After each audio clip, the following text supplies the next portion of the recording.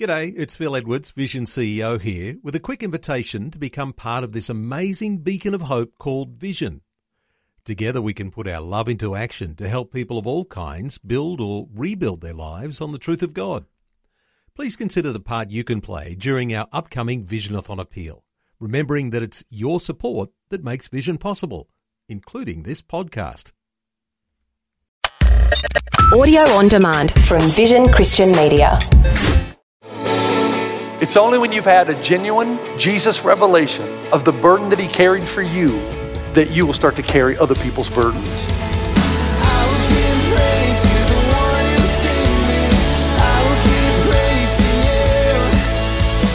Hello and welcome to Today with Jeff Vines. Today the message comes from both Galatians 6 and 1 Peter chapter 2.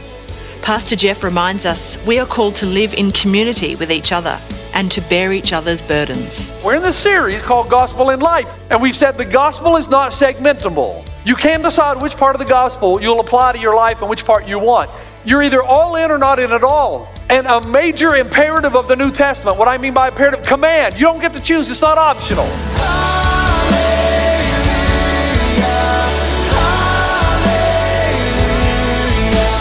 This is Today with Jeff Vines.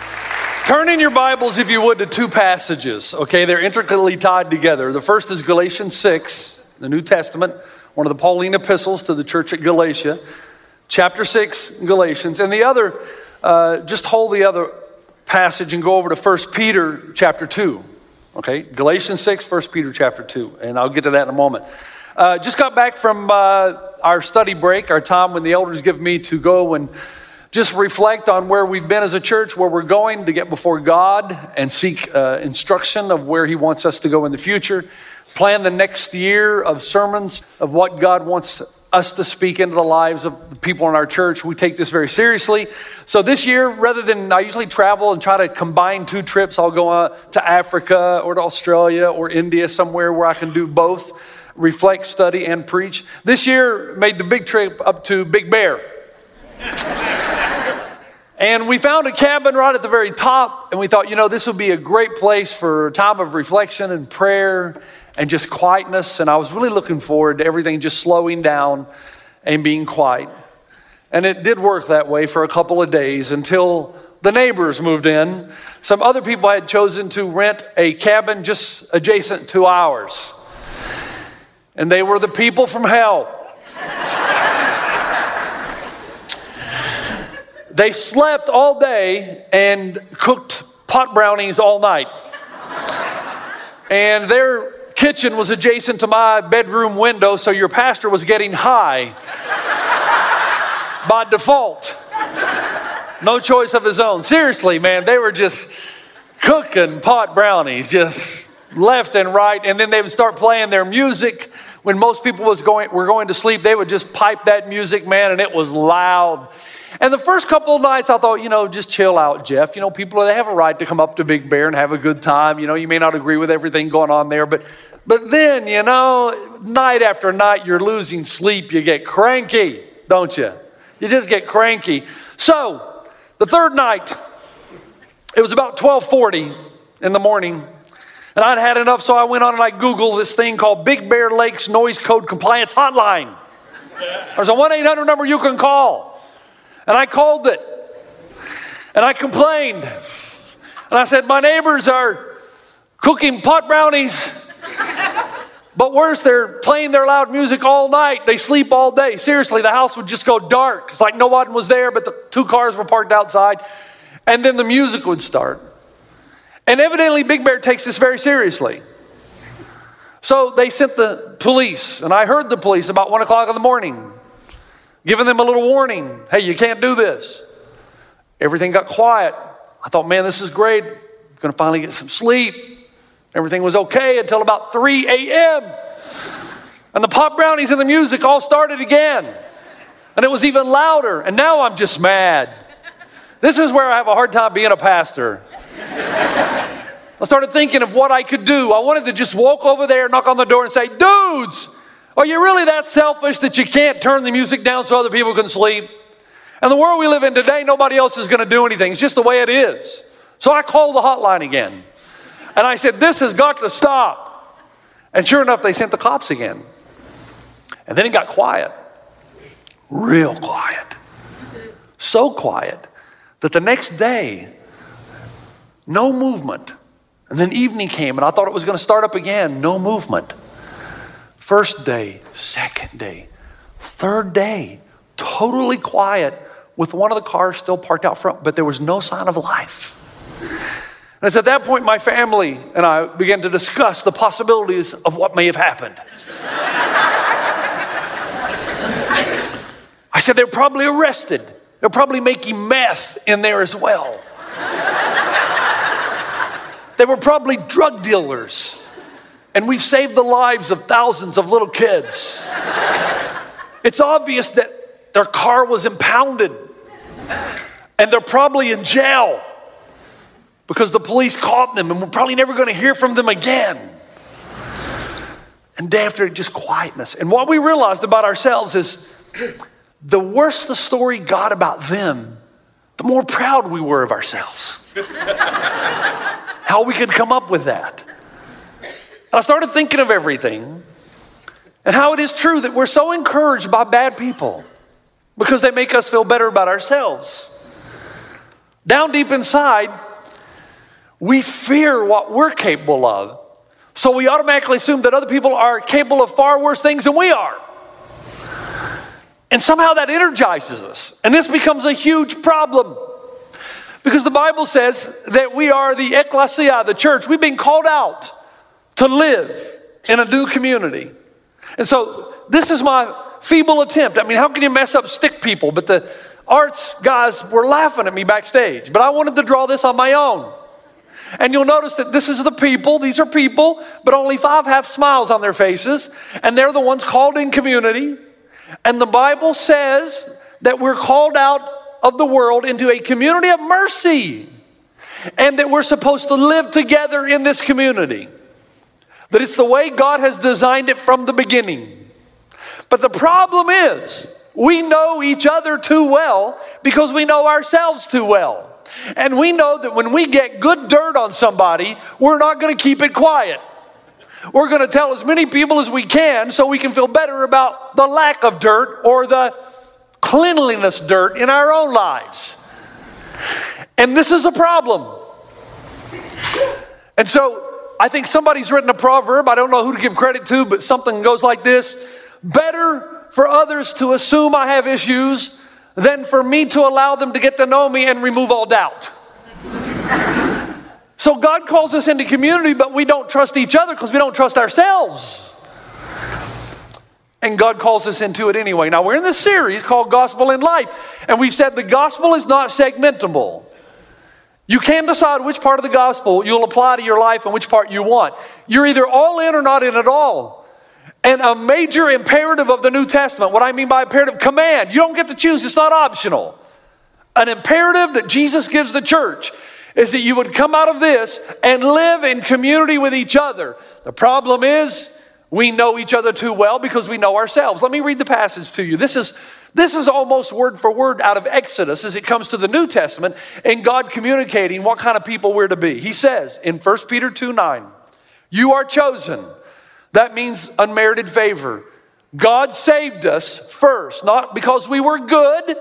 He saved us because He loved us and now He instructs us. So we are chosen, a royal priesthood. We are all pastors, whether we know it or not. We are the ambassadors of God. We were not elected by the people. We're called of God, as though God is making His appeal to others through us. We are a holy nation. We're supposed to be people of distinction. There's supposed to be a difference in your life and everybody's life up here. You may not be perfect, but as you live in this community, a transformational work is supposed to happen in you so that you're different 20 years from now than when you were when you first came to Christ. And we are God's special possession, that we may declare the praises of Him who called you out of darkness into His wonderful light.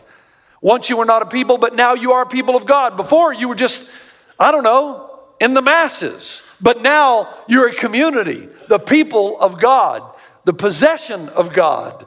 And once you had not received mercy, but now you've received mercy. You're in this not because you're good, but because of God's mercy to call you out of the world into a new community. In fact, folks, this is how it was meant to be again from the very beginning. God creates this beautiful, wondrous place and puts two people in the garden, and he only gives them 3 commands. Just 3. What are they? Number 1, be fruitful and multiply. That is the easiest command ever to obey by man. Adam took one look at Eve and he said, thank you, God. Truly your commands are righteous and just. Be fruitful and multiply. Number 2, don't eat of the tree in the center of the garden.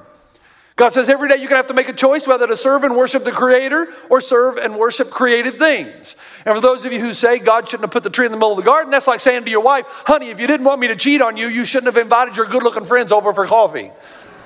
There's always a choice to make where genuine, authentic love exists. And the 3rd command was simple. Relate.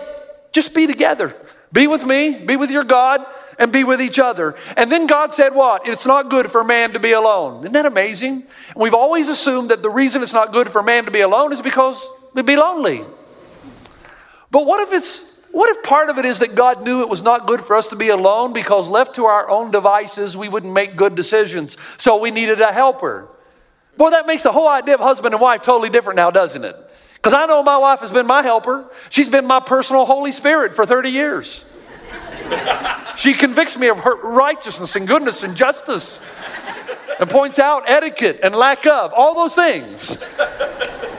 So it's not good for us to be alone. Here's the problem. God calls us out of this into this, but we don't trust each other because we know who we ourselves are. And how does God respond to all of that? Even though innately we all want to belong to the club. We all want to belong to something, be part of something that's special. So what does God do? He says, okay, I realize you're all wearing fig leaves. That's what they did in the garden, right? All of a sudden they knew they were naked and ashamed, and they didn't want the other to see who they really were. So they walked over, picked some fig leaves, probably sewed them into some kind of Italian design, and started to cover up who they really were. No more real community. Throw God out. If you can't relate to God, well, you can't relate to each other. God says, okay, I get that, but I want you to come down into community. Bring your fig leaves if you want to. Hide yourself if you want to, but I got to get you in there. And here's why. 3 things happen in community according to the Bible, especially in this Galatians 6 passage. So let's land there. What are the 3 things? Number 1, community is where we bear each other's burdens. Can you say that with me? We bear each other's burdens. Galatians 6:2 says, bear one another's burdens and so fulfill the law of Christ. This is Today with Jeff Vines. We're hearing about the good things that come out of living in community, in bear each other's burdens. Let's continue. About 25 years ago, I met this man that you're going to see on the screen, Jim Davis. He was a friend of my wife's, Robin. She grew up in the copper belt of Zambia in Central Africa. And when we first met, she introduced me to some of her friends. One was Jim Davis. First time I met him, if you ever met anybody that as soon as you met them, they just rubbed you the wrong way. Just something just wasn't good. Have you ever met somebody that rubbed everybody the wrong way? This was that guy. Totally narcissistic. The whole world's about him. And I just thought, wow, why would my wife-to-be be a friend with this guy? And then I realized he was kind of a project of hers. Over time, this guy, Jim, met a beautiful young woman named Cindy. And when I talk about her beauty, I'm not talking about externally. Now, inside, she was a person of great beauty. Opposites attract. Guys. Talented, sweet, artistic. She was the glue that held the family together. They went on to have 3 kids together. One was autistic. And Jim would have never been able to handle that by himself. But with his wife, they began to grow this just adorable family. I saw this marriage change him completely from somebody who was self-serving to someone who was totally selfless. And he started to invest in people around him. She totally changed him. A woman can do that in a good way and a bad way. Which one do you have?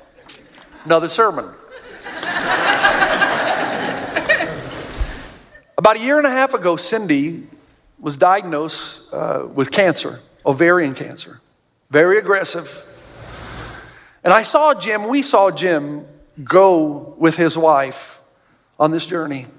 And with every day she moved closer to death, he moved closer to what am I going to possibly do without her? She died last week. And Jim went to the funeral. Now, this is the love of his life, the woman who's changed everything. And after the funeral, they all went out, the family, to dinner, but he couldn't. He went back to his hotel room, just sat there. What do you do? Where do you go? The thought of going back to the house with all the pictures that she had painted, with all the family portraits, and the thought of his 2 kids going back to Oregon where they live, and then him going home alone with his autistic son, just started to overwhelm him. People began to ask the question, will he make it? And here's your answer. Yes. I've been in ministry too long to know he will make it. And the reason he will make it is because the last 20 years of his life he has spent investing in people in community. And the time has now come that they see his need, and all those people he's invested in now have come back around. And they're embracing and walking him through. It is a beautiful picture of New Testament community. My son Delaney, when he was 8 years old, wanted to help Dad mow the lawn. Isn't it amazing how when they're 8, they're keen. When they're 13, they don't want nothing to do with it. So he wants to learn to use the mower, and he's mowing the lawn, and then he's got this big wheelbarrow, and he just thinks he's like Workman Joe. He's out there, his life has changed, but he can't push the wheelbarrow filled with all the grass up the steep hill of our yard in New Zealand. And I'm at the top watching this, waiting for him to ask. Never ask. Going to try to push it himself. And then finally, Dad, are you going to stand there or what? And I walk down to the bottom of the hill and I start to help him push this wheelbarrow. And for some reason, that gave me an illustration for the rest of my life. God uses those events. Because how do we help somebody who's trying to carry a load that's too heavy for them? You got to come close to them. You can't do it from a distance. You got to literally stand almost on top of them.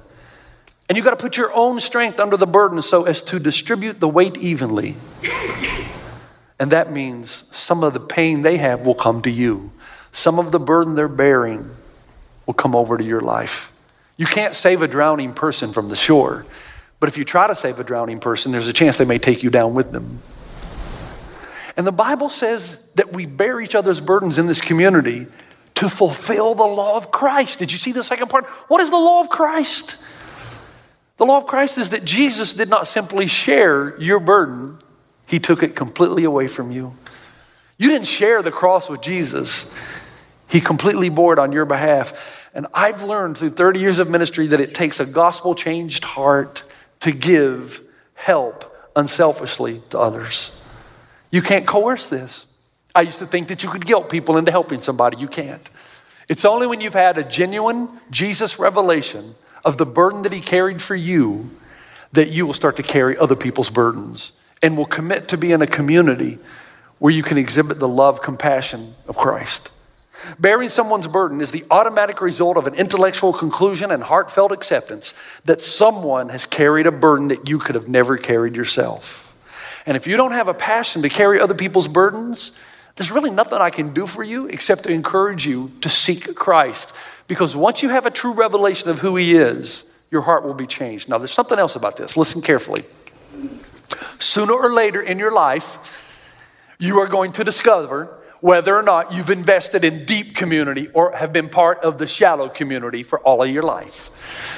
You're going to learn, because into everyone's life, tragedy will eventually come. And at that moment, you're going to discover something. Has your community been deep or shallow? I often talk about my friend Anthony McMahon, who's one of our elders here. He's the guy that got me into the Dodger game. Still gets me into Dodger games. And we had a very special time together. We got to go down to Dodger Stadium in a weekday when the Dodgers were out of town. They gave us our own locker. We had to change out of our clothes into Dodger uniform.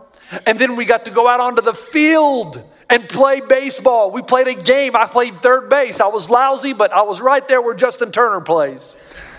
And just before Anthony was about to walk up the stairs and go out onto the field, he turned around and he said, "You coming, man?" It's like, I don't want to do this by myself. Let's go. He's been facing this bout with cancer, on again, off again. You have it, you don't. You have it, you don't. It's back. And I was wondering for a while if he was living in denial, because this whole thing didn't seem to bother him very much. And finally it dawned on me why.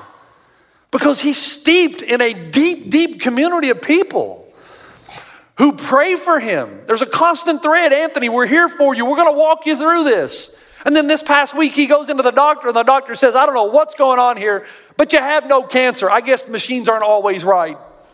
But we knew what had happened, and he knew what had happened. Sooner or later, you're going to discover when it hits you, whether it's the C word or some major trauma, I don't know what it'll be, but at that point, you're going to know if you've been invested in deep community where you've been a dispenser of grace and mercy and investing in the individualistic small groups, or whether you've been living the general group, the general community. And if you've been generally involved in people's lives, then when you need something, they're going to be generally involved in yours. That means they'll say, brother, I'll pray for you. Here, have a dish. Here's some food.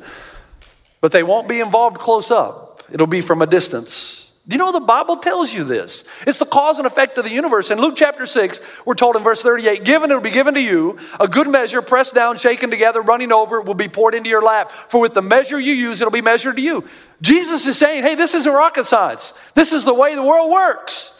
If you give mercy and grace when you don't need it in a season of your life to somebody who does, guess what? When traumatic events hit your life, you're going to have a group, a community come around you and walk you through whatever you need to be walked through, and you'll make it and you'll survive. You might even thrive.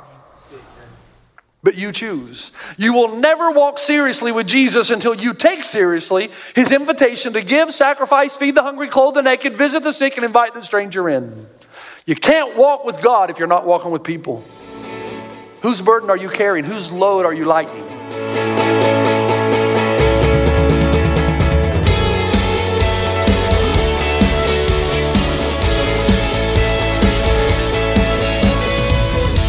This is Today with Jeff Vines, and that's all we have time for today.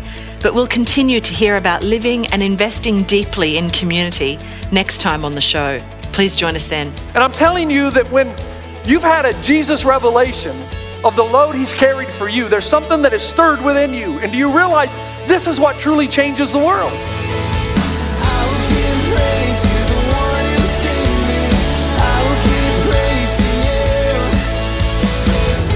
Today with Jeff Vines, just another way Vision is connecting faith to your life.